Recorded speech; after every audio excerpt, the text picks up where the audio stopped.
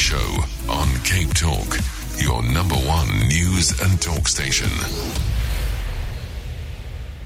Pavlo Phitidis from Aurik Business Incubator. He's in studio with me this evening. It's good to see you again, Pavlo Phitidis. We want to talk about the different kinds of money that circulate in your business all the time. And we're not talking about if you're in some kind of dodgy deal and you get some dollars and you get some euros and you get some rubles. We're not talking about that kind of money. We're talking about different types of money. We'll explain more in just a moment. Just your thoughts right now.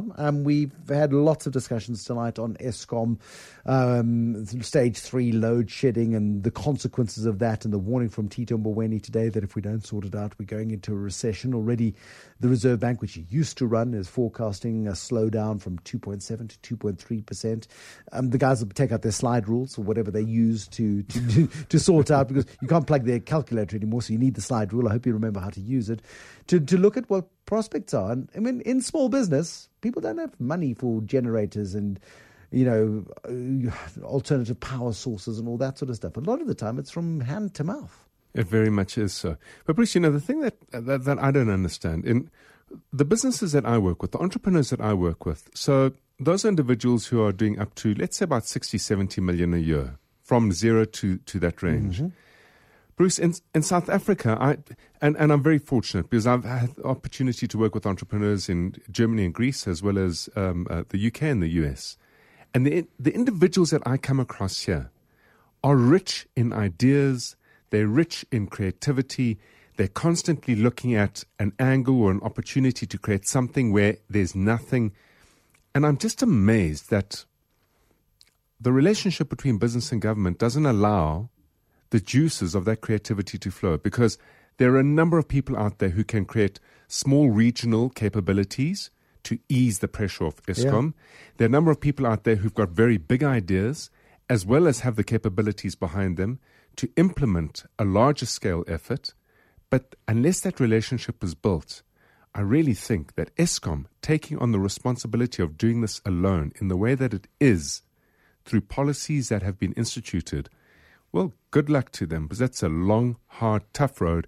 It's full of liability, and it so far seems to have the probability of low success. Yeah, I mean, Chris Yellen this evening is tweeting quite actively about Majuba. That's the place where the coal silos split, saying that Unit 3 is stuck ash conveyor. None of this means anything to me, but it's just illustrating that there are different problems at different power stations. Duva, the Unit 2, tripped last night. Coburg Unit number 1 is still down. Kriel Unit number 3 has got a boiler tube leak. Camden Unit number 4 has got a generator hydrogen leak. This is creaky, antiquated technology that just hasn't seen a soldering iron recently enough. No, for a long, long time. Yeah. And yet, in this environment, from a small business perspective, there are many opportunities.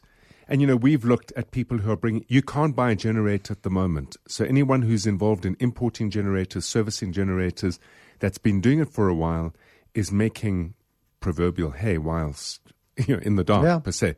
But the issue is the collective economic velocity that gets lost, especially amongst the SME segment. So the ability to generate daily cash flows, the ability to not lose out on morning trade, the ability to not have appointments cancelled at hair salons or whatever the case might be. People are losing jobs, businesses are losing profitability, and in that, Bruce, it shuts businesses down. Andre was saying earlier, Cape Town SMS, saying that basically they've taken the decision to implement stage 3 load shedding. So they're going for the worst case scenario, so that they don't have people coming into work and sitting around looking at each other or as people do in the office, apparently get up to mischief if there isn't enough work to do. And saying, right, look, sorry, those of you who earn hourly wages, there'll be fewer hourly wages. Come in and we'll work as best we can around what would be the stage 3 load shedding schedule. That's survival of a small business, and just trying to make ends meet to make sure that there is a business hopefully one day there's enough power. Bruce, I've already started having conversations with certain entrepreneurs who are saying that salaries will be linked to the on and off of Eskom's capability. Because when businesses can't operate and generate income, which is one of the first things we're going to be talking about tonight, well then in those instances, how can I continue to pay or continue to employ? So the moment that conversation starts happening, it's going to be felt on a fundamental level within the environment of our country, both at a social level, at a political level, and specifically at an economic level in the household. Cheerful. Okay. It is cheerful. No, God, it's grim. But those are the realities with which we deal this evening. But we're going to talk about a different reality, and Yes. that is managing different kinds of money in your business. Yes. So, Just quickly, high level, 4 kinds of money. What do you mean? You're not talking about currencies. no, I'm not talking about currencies. I'm talking about from the perspective of a business owner. Yeah. Okay. And there are 2 types of business owner. There's the business owner, and then there's an entrepreneurial business owner. And an entrepreneurial business owner is someone who just has a different attitude, because entrepreneurship goes way beyond business ownership. It has everything to do with the attitude with which you approach life. Sure. Okay. And we're going to be talking about the 4 types. And I mean, in a nutshell, it's your income, which has a particular character to it, and you manage it in a very particular way. It's profit. After that, it's cash flow. And then finally, the most indistinguishable form of money, but the most important for a business owner, is equity. And if you don't wear a different hat or use different lenses in looking at each of them, it becomes very hard to control and manage each of them. Pavlo Phitidis, we're talking small business tonight, the trials, tribulations, the difficulties. But if your small business is in fine shape, you will have 4 different kinds of money in your business. You'll have income, you'll have profit, hopefully, you'll have cash flow, and you'll have equity. Income. Okay, it's Explain. reflected on an income statement. It's a snapshot at a point in time. Yeah. You earn your income, and this sounds obvious, because it really is, by doing what you said you would do for a customer. I sell widgets, I get 5 Rand a widget. I've sold 1,000 widgets, I have 5,000 Rand of income. You develop a logo for a customer. Once the logo is delivered, you get paid. So it gets done, Bruce, by doing a job. It's the function of a job. And the big thing to look out for is who's generating the income. Is it you or is it an employee? There's a massive difference in the view on both. Why does it matter who's generating the income? The income is for the business. If I'm employing somebody, hopefully they're generating income. It's my business. Hopefully I'm generating income too. The reason that it matters is that income is generated all the while the business is open. So if all the while the business is open and you're performing the job of an employee, then as a business owner, you're not building an asset. You've built a job for yourself. I knew you'd go there sometime. So Okay, it becomes really... if you and I'm in business and I employ you, and you're moving 100 widgets at 5 Rand a day, I'm moving 100 widgets at 5 Rand a day, I may be better off hiring another you to move those 100 widgets and get me to strategize to develop the thing that'll get us to 1,000 widgets each a day. Absolutely right. Okay. Absolutely right. But the good thing about income is it's a very good signal. It's a good signal that the idea you had actually is a business idea. It's a signal that says that maybe you're finding your customers. Because in the beginning stages, when you have an idea and you take a new business to market, it's really hard to find out who you're meant to be serving and what you're meant to be serving them with. But it's almost inevitable in most entrepreneurial businesses that you will be the individual who initially generates that income. Of course, right in the beginning, your massive company, your holdings company has one employee. That's you. That is everything from sweeper to CEO. And in fact, it's fascinating. Sometimes when I meet certain entrepreneurs and they hand me the business card, and on the title over there is executive chairman. So that's fascinating. How many people do you employ? No, it's just me at the moment. Yeah, I had a guy. That's good. You need to think big. I have a friend who promoted himself. He was manager. He was managing director. He became chief executive. He became chairman, and then he opened a branch in Botswana. He became global chairman, international vice president, exactly. or president. Okay, so that's important to differentiate. And then, of course, there's profit, but there are many layers of profit, and you can delude yourself into believing you're profitable, depending on how you slice and dice this particular line. Yeah, so let's look where to find it. It's measured on an income statement, it's accumulated in a balance sheet, and you get access to it by way of a dividend as the owner. So it has a very particular character to it. It's different to income.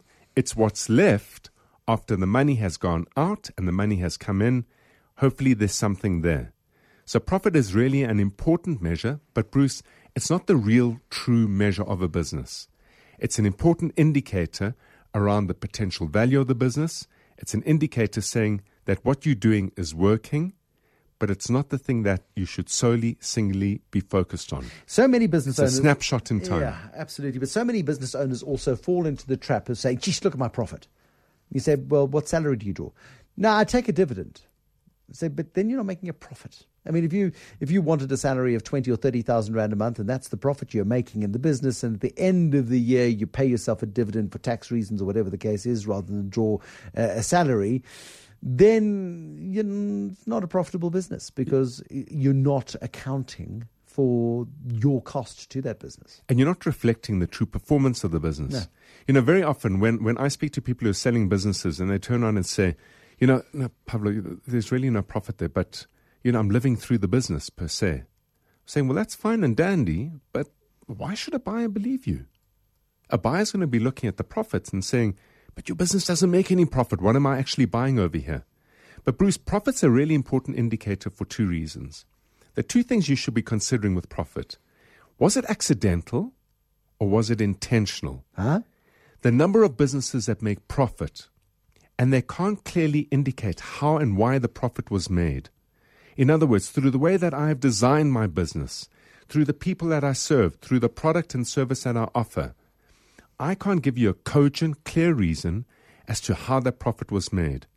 Is phenomenal. I see it often. If you can intentionally show me, this is what we do, this is how we do it, this is who we serve, this is how the profit's made, and in fact, that process is constantly repeatable.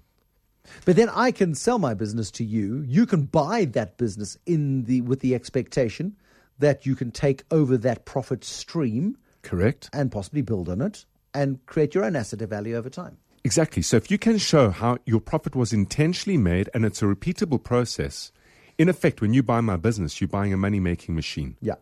So there are 5 elements to the profit.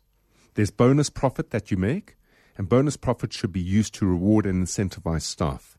There's investment profit that helps you build your business to the next level.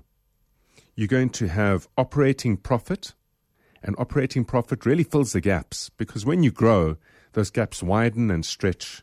You have return on investment, and that really is your reward for risk. And then you have the profit that measures the asset of value of your business itself.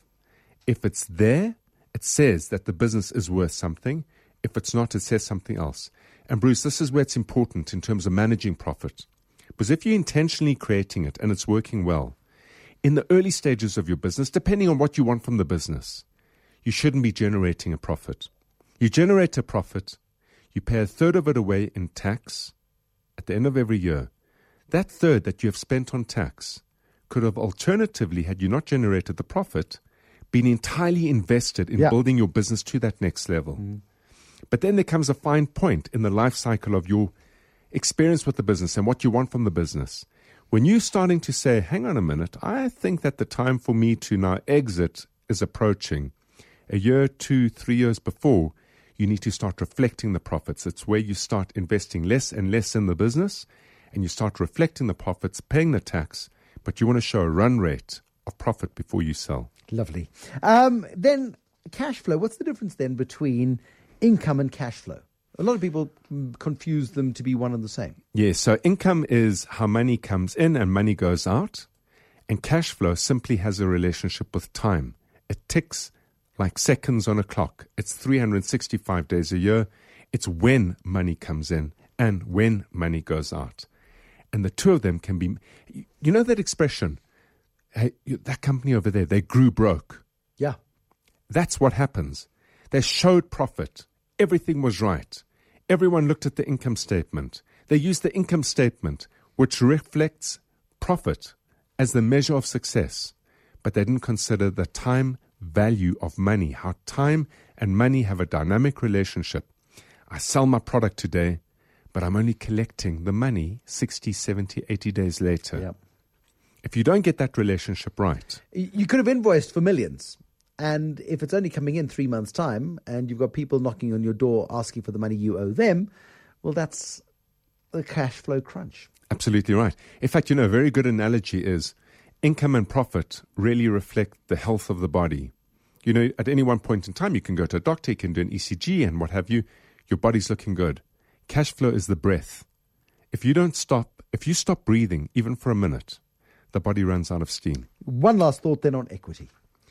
Okay, equity, as far as I'm concerned, is the most important thing that every entrepreneurial business owner should be focused on. If you adopt the view that you're building your business into an asset of value, which is a business that can be successfully sold one day, then 50% of your time should be focused on equity itself. And Bruce, equity isn't measured by the amount of love you have, the amount of time you've spent in the business, the number of assets and the value of the assets in the business. It's measured by other things. Typically, the timing of when you sell the business, your selection of buyer. Are you selling to someone who desperately wants a business, or are you selling to someone who has a choice of 4 or 5 other businesses? It relies heavily on your cash flow forecast. And then, the final element, it relies heavily on how you've created something special that distinguishes you from your competitors. In other words, have you found customers that love what you do, that you understand well, and that you can systematically, predictably deliver the same experience for them every single time they touch your business? If you get that right, which is where you should be focused as an entrepreneur, you're going to build your equity value. And that ultimately is the purpose of an entrepreneur. I mean, you've got to have people who build, you sort out the cash flows. You've got to have people who generate the income. You've got to have people who help you make the profit. But ultimately, unless you're building that equity, as you say, you've just created the job for yourself, and that's fine. You'll draw a salary up until the point where you are obliged to retire one day because you just simply can't do it anymore. And then you close the business down, and that's the end of that. Absolutely right. In the very beginning, you've got to do everything. But as time moves along, invest wisely to ensure that time is released for you to focus on the equity portion. That's ultimately the only thing that you will be able to... No, let me put it this way. It's only you who can drive that equity value. No employee can do it for you. Pavlo Phitidis from Aurik Business Incubator.